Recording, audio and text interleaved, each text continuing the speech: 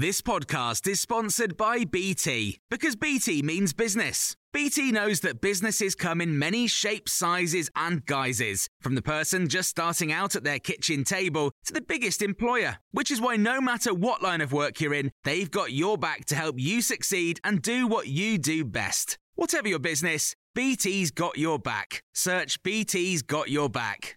This is your Times morning briefing on Friday, the 4th of March. A fire's broken out at Europe's largest nuclear power plant in southeastern Ukraine. It follows an attack on the site in the city of Zaporizhzhia by Russian forces. An official there says at the moment the safety of the plant is secured. Ukraine's President Volodymyr Zelensky is calling for immediate European action. He says for the first time in human history, a terrorist state has resorted to nuclear terror. The Foreign Minister, Dmytro Kuleba, is calling for troops to hold their fire. He says they're risking a disaster 10 times bigger than Chernobyl. Malcolm Grimston's an expert in nuclear power based at Imperial College London.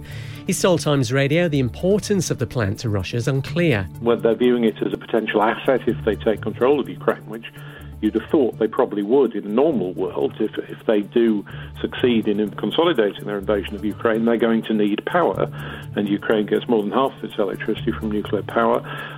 Or are they viewing it as a potential war game? And unless we know the answers to some of that, it's very difficult to know where this is going. Boris Johnson's spoken with Ukrainian President Zelensky. Downing Street says the situation's gravely concerning. The Prime Minister is calling for an emergency UN Security Council meeting in the next few hours.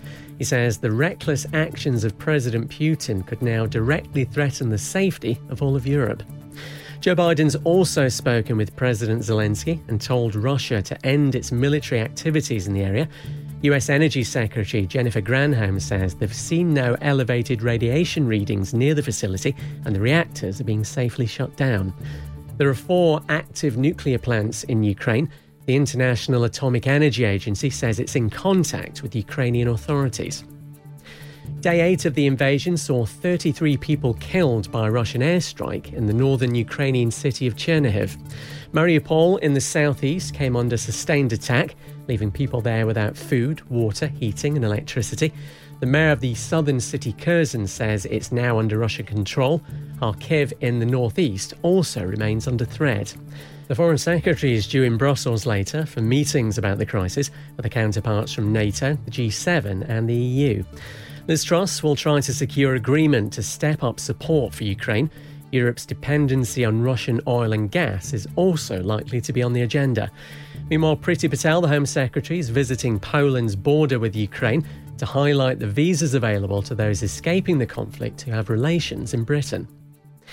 In other news, hundreds of people have gathered at Clapham Common to mark the first anniversary of the murder of Sarah Everard.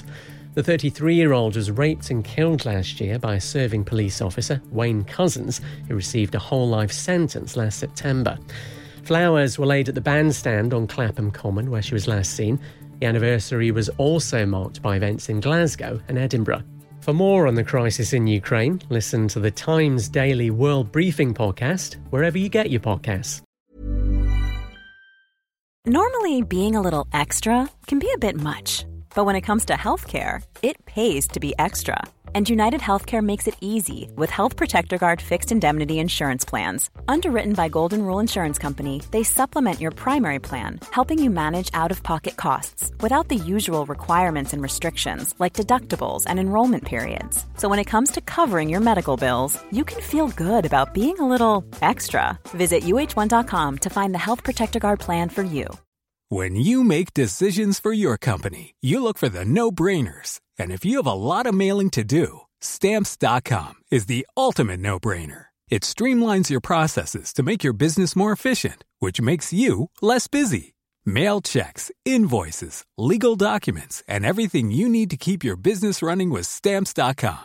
Seamlessly connect with every major marketplace and shopping cart. Schedule package pickups and see your cheapest and fastest shipping options from different carriers, with rates up to 89% off USPS and UPS rates. And with the Stamps.com mobile app, you can take care of mailing and shipping wherever you are. Make the same no-brainer decision as over 1 million other businesses with Stamps.com. Sign up with code PROGRAM for a 4-week trial. plus free postage and a free digital scale. No long-term commitments or contracts.